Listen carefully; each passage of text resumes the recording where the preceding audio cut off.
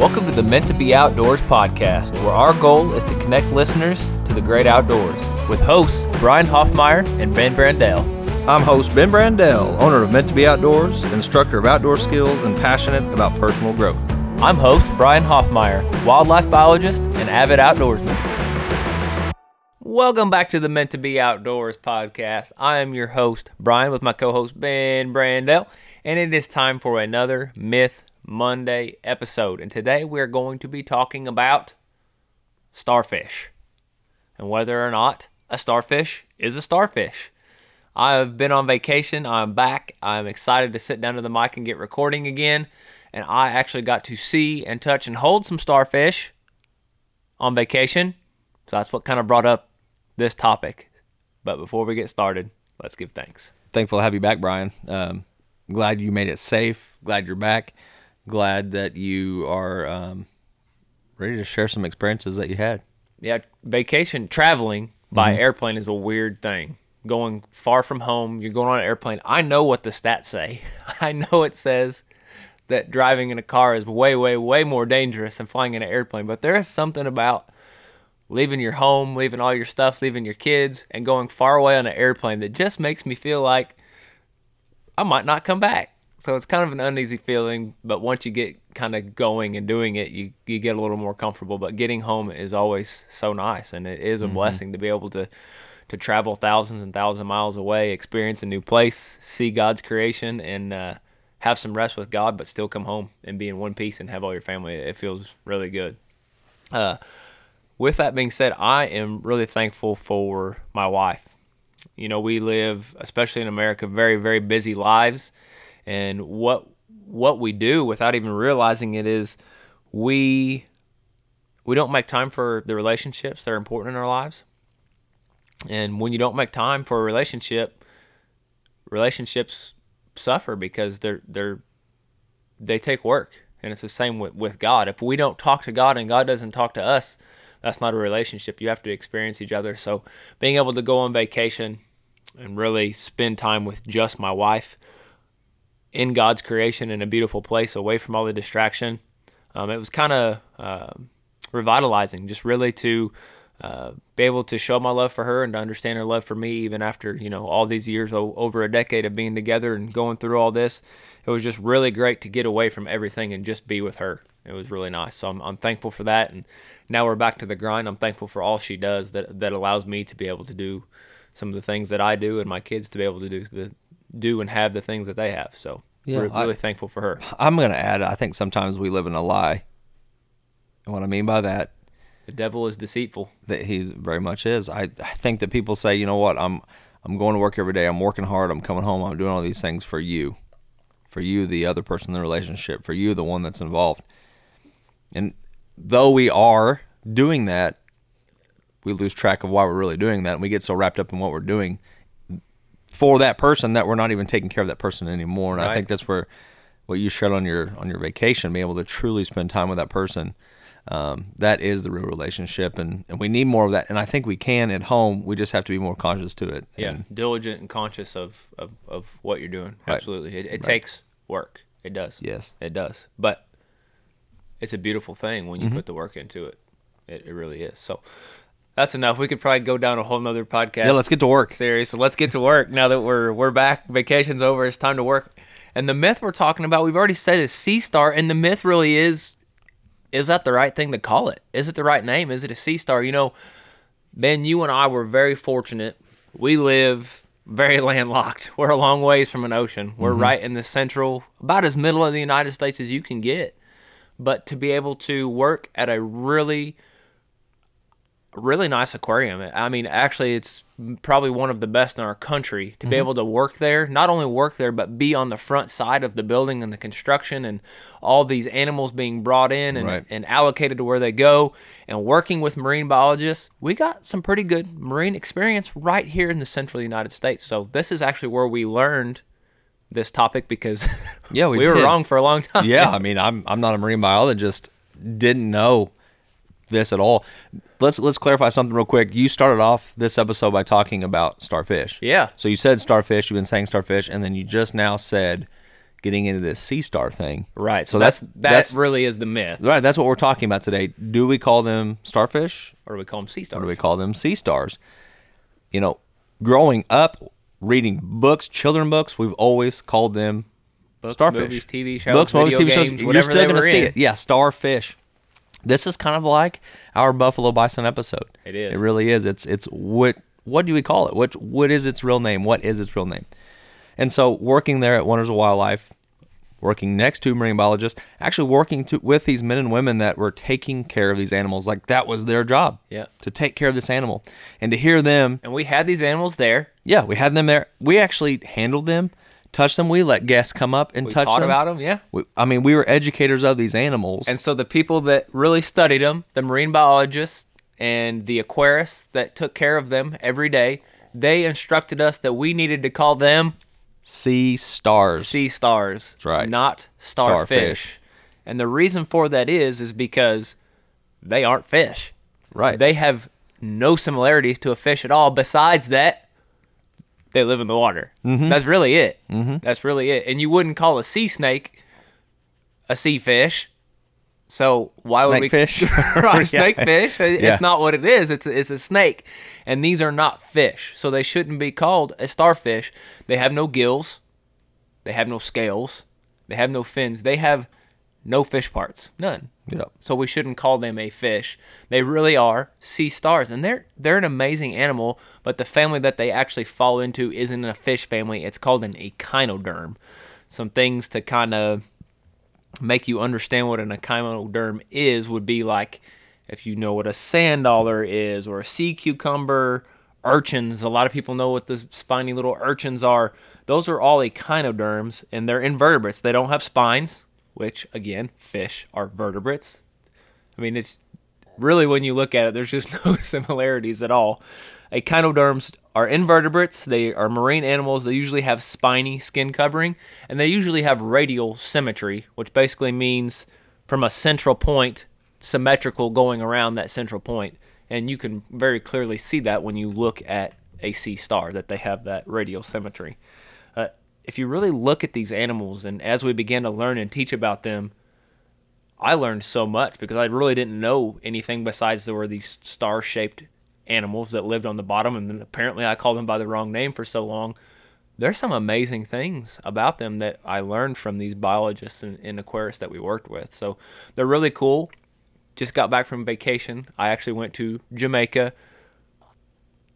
God's creation there is mind-blowing. For me, someone who enjoys the outdoors, and I felt weird when I got there because as a biologist and knowing a little bit about the flora and fauna of where I live, when I got there, it was just, I knew nothing about anything. So seeing all these birds and plants, when you go out into the ocean, it is so beautiful.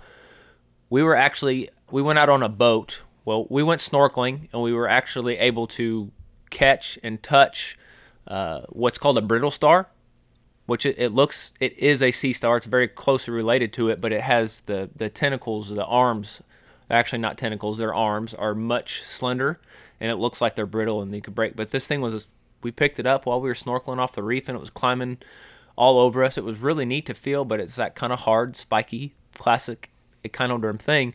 Later on, we went up the coast, but we were in like 30 to 40 feet of water. It was so clear and blue standing on top of this boat. So by where I was standing to where these sea stars were was at least 40 feet. We were able to take our iPhones and take pictures of them. That's how clear this water was. That's awesome. Just absolutely beautiful to be able to take a picture of them on the bottom that far away. So being able to get to see some up close and then remembering the story from Marine, that's why we really wanted to share this. And they're amazing, amazing animals. In our research about this, you kind of got talking about how animals have different colors of blood. Can you talk a little bit about a sea star's blood? Well, I would, Brian, but they don't have blood. That's right. They really, none. They have no blood at all. So they don't even have like any kind of clear fluid. They do have clear fluid going through their body, but it's actually water. Okay. Yeah, so they're actually pulling water in through their body. So they have on the bottom of them, it's just called like a little sieve or sieve plate on the bottom, and that's where they bring in water. So they're circulating this water through a vascular system in their body, and their tube feet, so how they move or grab food, is actually with and create suction to latch onto things, which is actually through the water that they're moving, pumping in and out of their body. Now, you keep talking about their body, and that's something else that I had to be really, really young. I just remember my mom had this glass jar full of seashells and what I thought was a starfish, but it wasn't. It was a sea star. And it was basically the dried out 5-legged sea star. Yeah. And it was like hard as a rock. Are their bodies, is that something, is that a exoskeleton? And because if it is an exoskeleton, I guess it would last forever then, that after the animal then dies from the inside, that's all that's left. Right. So when you talk about their body, when you saw them on the beach, were you finding dead ones? Do you find them dead, just the skeleton, or are you finding live, full-grown, ready-to-go sea stars? No, I didn't really see a whole lot of, like, on the actual beach where we were, I didn't see a whole lot of life, didn't see any sea stars. It was really windy and wavy there, so you couldn't, even though the water was crystal clear, you couldn't see a whole lot because of the waves, which was kind of abnormal for the area that we were in. People kept telling us, some people were blaming me. They were our snorkel captain was like, it was my fault because I was a good swimmer. I brought the waves or whatever, but I claimed the fault. They were saying it's normally like a lake, normally really calm, but we couldn't see through the water because of that. So the ones that we saw were actually, we went out a couple miles in a boat to the reef. Okay. So my survival mind, my brain, what I'm thinking through is, if you can see them, you have to swim down and get them. You're not really finding any on the bank, so you're going to be burning a lot of energy to obtain these. And then I'm get to think, well, are they even edible? Are there sea stars that are poisonous, which means if you eat it's going to get sick, or are there any that are venomous, meaning that I shouldn't touch them? So there are some that are venomous, and I mentioned that we touched and held a brittle star. Well, Yeah, because you said it crawled all over your hand. It was crawling all over me. And Now, so, the ones at Wonders of Wildlife, in the aquarium, the areas that we got to touch, the sea stars we had did not move that quick. Right. You could see the movement in the water along the walls, but they weren't very fast. It was slow. This brittle star was definitely different than the sea stars that I've touched and held before. And I was swimming down to the reef and to the bottom, and I was finding all kinds of things that I wanted to touch, grab, pick up, but because that is not my expertise and that is not my confidence in this marine world, I wasn't touching anything. Our snorkel guide or our captain had actually we'd found this, and he actually picked it up, and once I saw it on his hand, it immediately gave me the trust and the confidence. So I stuck my hand out like, well, let me have that thing. And he did. He put it in my hand, and so being able to experience that was cool. But there were so many things that I wanted to touch and grab. I learned several years ago, I was snorkeling. It was on a cruise, and we had stopped at several islands, but I want to say I was in Grenada, the island of Grenada, and I was snorkeling, and I didn't know what a sea snake was, which it's like a black and white striped snake that is very venomous. Very venomous. I didn't know this at the time. While I was snorkeling, I found one. And it wasn't scared of me. It was kind of poking out of these rocks. I swam right up to it. And in my mind, I thought, I was arm's reach. I thought, well, I ought to grab that thing. But I didn't. And later on, That's good.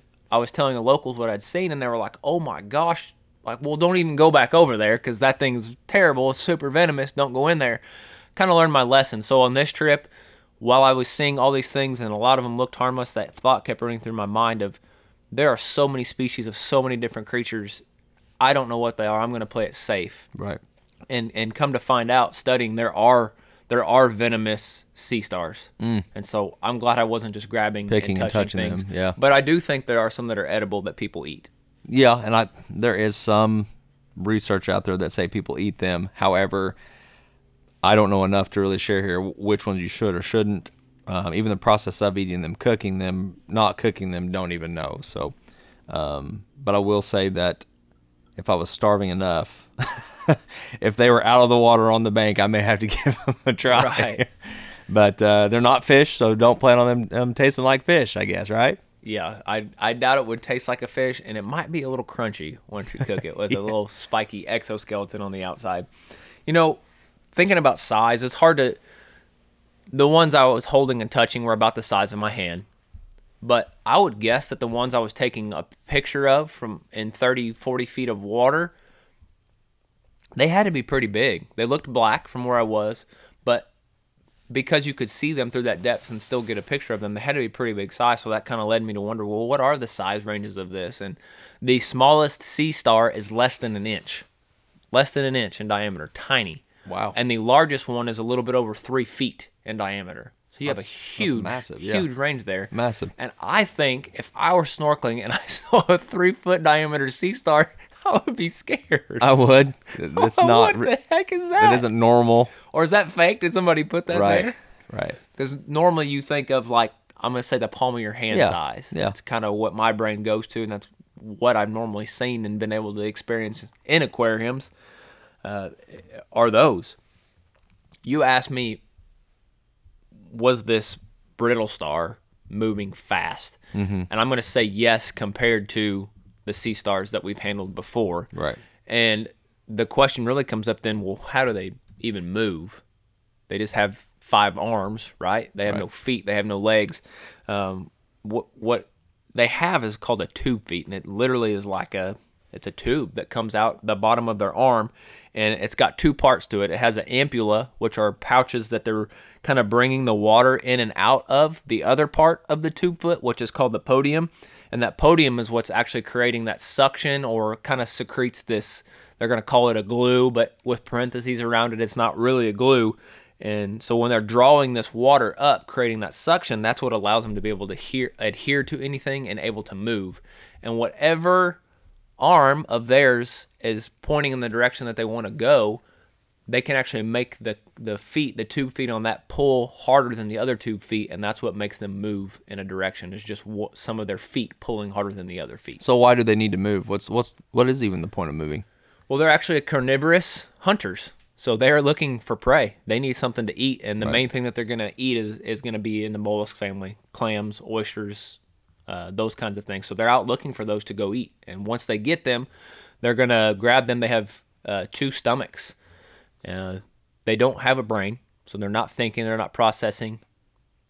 They're just going to find food and survive.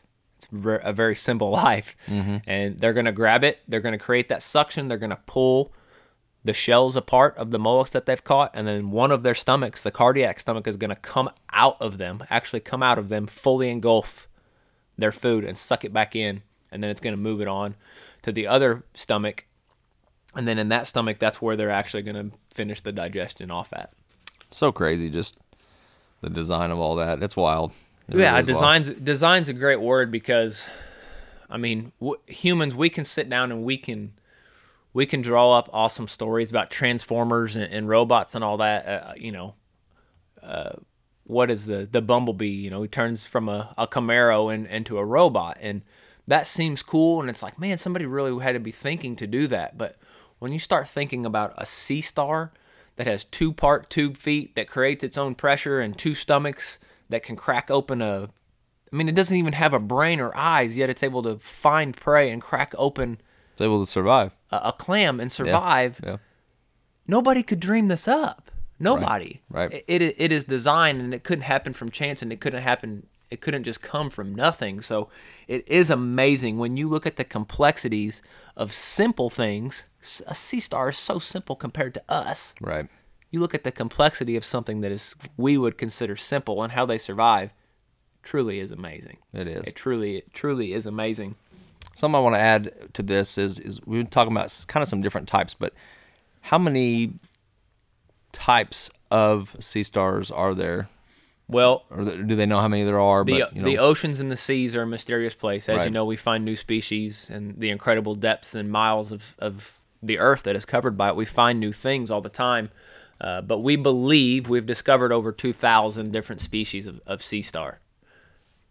So with there being 2,000 species of sea star, some of them are going to be ones that we need to steer clear from. Some of those that we could possibly eat. Mm-hmm. And, I do know that there are cultures or countries, there's people that eat them. You're not going to eat the shell, of course. But with that being said, I want to encourage those that, like, if you don't know if it's safe to eat or not, don't eat it, don't try it, especially because some sea stars are endangered, and so we want to protect them. You're not going to go out and what we would say harvest them to eat. We love talking about survival and what you can gather, but we need to take care of what we have dominion over. Absolutely, absolutely. I mentioned, or we were kind of talking about how they're hunters and they're finding their food. I said they didn't have eyes or a brain, so kind of how in the world do they find their food? Right. And they don't technically have eyes, but they do have these receptors on the end of each arm, and they call them eyes, but they're not actually seeing. It's on the end of each one. If you flip them over, you can actually see it's usually a little red dot at the end of each of their arm. And they're really just sensing light, so they can see light and darkness, or if a big shadow, I'm going to say if a shark swam over the top of them, they could sense that something dark went over the top of them and blocked the light. But those aren't what they're using to find their prey. They're actually smelling, and they smell with their feet. And their smell is kind of a generalized term because they're actually picking up chemical signals from their prey. So everything, we all put off a chemical signal, especially when we're in the water, because the water is a solution. So it's taking the chemicals that our body is putting off and distributing, and they're finding these chemical signals with their feet, and they're actually moving in that direction until they find it. And that's how they find their mollusk that they're going to have for a meal. Tasty. Well, I mean, I'd love to fill my steak with my feet before I eat it. Yeah, you were mentioning that some of them are endangered. Actually, a lot of species are going to this endangered state, and more are being added to it every year. And the main thing that's causing that, they don't really know what it is, but they're calling it sea star wasting disease. So a lot of them are dying. A sea star can live 35 years, but since 2014, they've really discovered that this sea star wasting disease is wiping out massive numbers of these sea stars, and so they're adding more and more species to the critically endangered list. And so they're not living up to this 35-year lifespan that they have. So help me understand something, and maybe you don't know this, I'm kind of putting you on the spot here. What does wasting disease mean? Because to me, if we have deer that are going through a wasting disease, now we have these sea stars that are going through a wasting disease. To me, it sounds like something that man is going to say when they don't really have an answer for what's happening. Right. The word wasting refers to deterioration.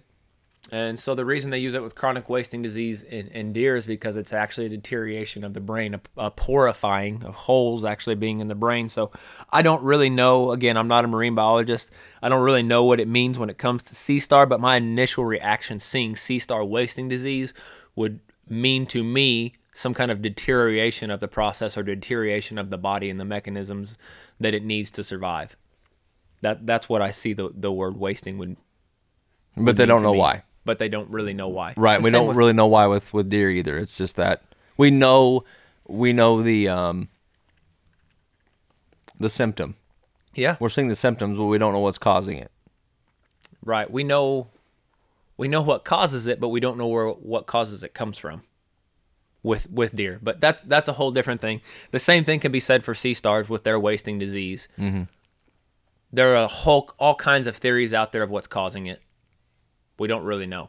Right. We don't really know. We're not going to go down that road because it's a little sticky, even a little political, and we're not going to go down that road. We're just going to share the things that we do know about sea stars because they're amazing animals. With that, I want to talk about how they breed, how they become prolific. We talked about that they're dying. Well, how are we getting more of them, the species that are doing well? And what is so amazing about them is that they can actually reproduce sexually or asexually. So you'll have, for sexual, you'll have male and female sea stars, and they just emit. The male will emit its sperm, and the female will emit its eggs up into the water column, and hopefully they find each other. And if they do, they actually become a plankton, and they exist as plankton. Hopefully the current is moving them away to a new area, so they're spreading out their range. And then once they're ready to become little baby sea stars, they'll settle down at the bottom, and they'll become little baby sea stars. Kind of a lot of chance that has to happen in there, but obviously it's designed and it does work because we still have sea stars, right? Mm-hmm. But they can also reproduce asexually, which means a sea star can split itself into two and become two sea stars, which in and of itself is an amazing process. Where that's kind of handy, I would say, is convenient. If they get damaged or they lose an arm, they can regenerate and regrow that arm and become a full-bodied sea star again. It's crazy. So when one splits in two, does it take, since it has two stomachs, does one stomach go to one side and one stomach go to the other? I Right down think the middle? I would say it gets half of each stomach, because the stomachs are two different kinds, so it has to remain the same. So it would have to have both kinds. Well, I'd want to be the sea star that's got if it's a 5-legged one, 5-armed. They're not all 5-legged. I want the 3 instead of the 2 then. Yeah, they're not all 5-armed. Yeah. Oh, okay. But the two stomachs, you bring that up, I didn't say the names of them earlier. You have the cardiac stomach, which is the one that actually comes out of the mouth. It's going to engulf its food, secrete some really powerful enzymes, begin digestion, and then it's going to suck that stomach back in to its body, and then it's going to move that to the pyloric stomach, and that's where it's going to finish the digestion of its prey.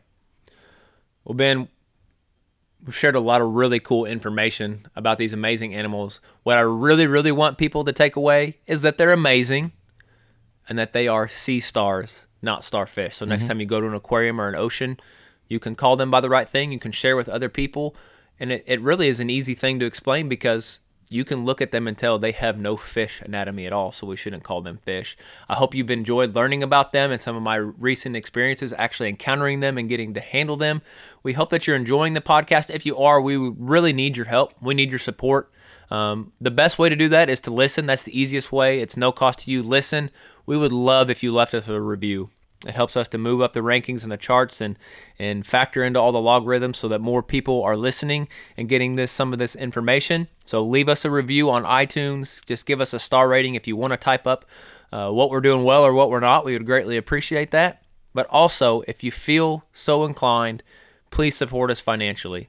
If you go to our Facebook or our Instagram or even our TikTok, you can click on the link tree and you'll find where it says Patreon. If you go to Patreon, there is an option to give us $5 a month, $10 a month, or $25 a month, and that's going to go directly into producing this podcast. It isn't free for us to do this. We spend a lot of time and money putting this out, so your support would mean the world to us. If you go all the way up to that $25 option, we're going to mail a Meant to Be Outdoors hat to your house, along with a handwritten thank you letter, because we really do appreciate everything that our supporters and followers do for us. Additionally, follow us on Instagram, Facebook, whatever platform you're listening on. Hit the automatic download button, subscribe so you're getting all the episodes. That helps us move up the rankings at all. And hopefully, as you're traveling around this Christmas season, as you have a little extra time off work, you've got some good content to pass the time in the car. As always, we're so thankful to all of our listeners. Between now and the next episode, please find time to get outdoors. Thank you for listening to the Meant to Be Outdoors podcast, hosted by Brian Hoffmeyer and Ben Brandell. Please help us by subscribing. Also, follow along on TikTok, Instagram, and Facebook.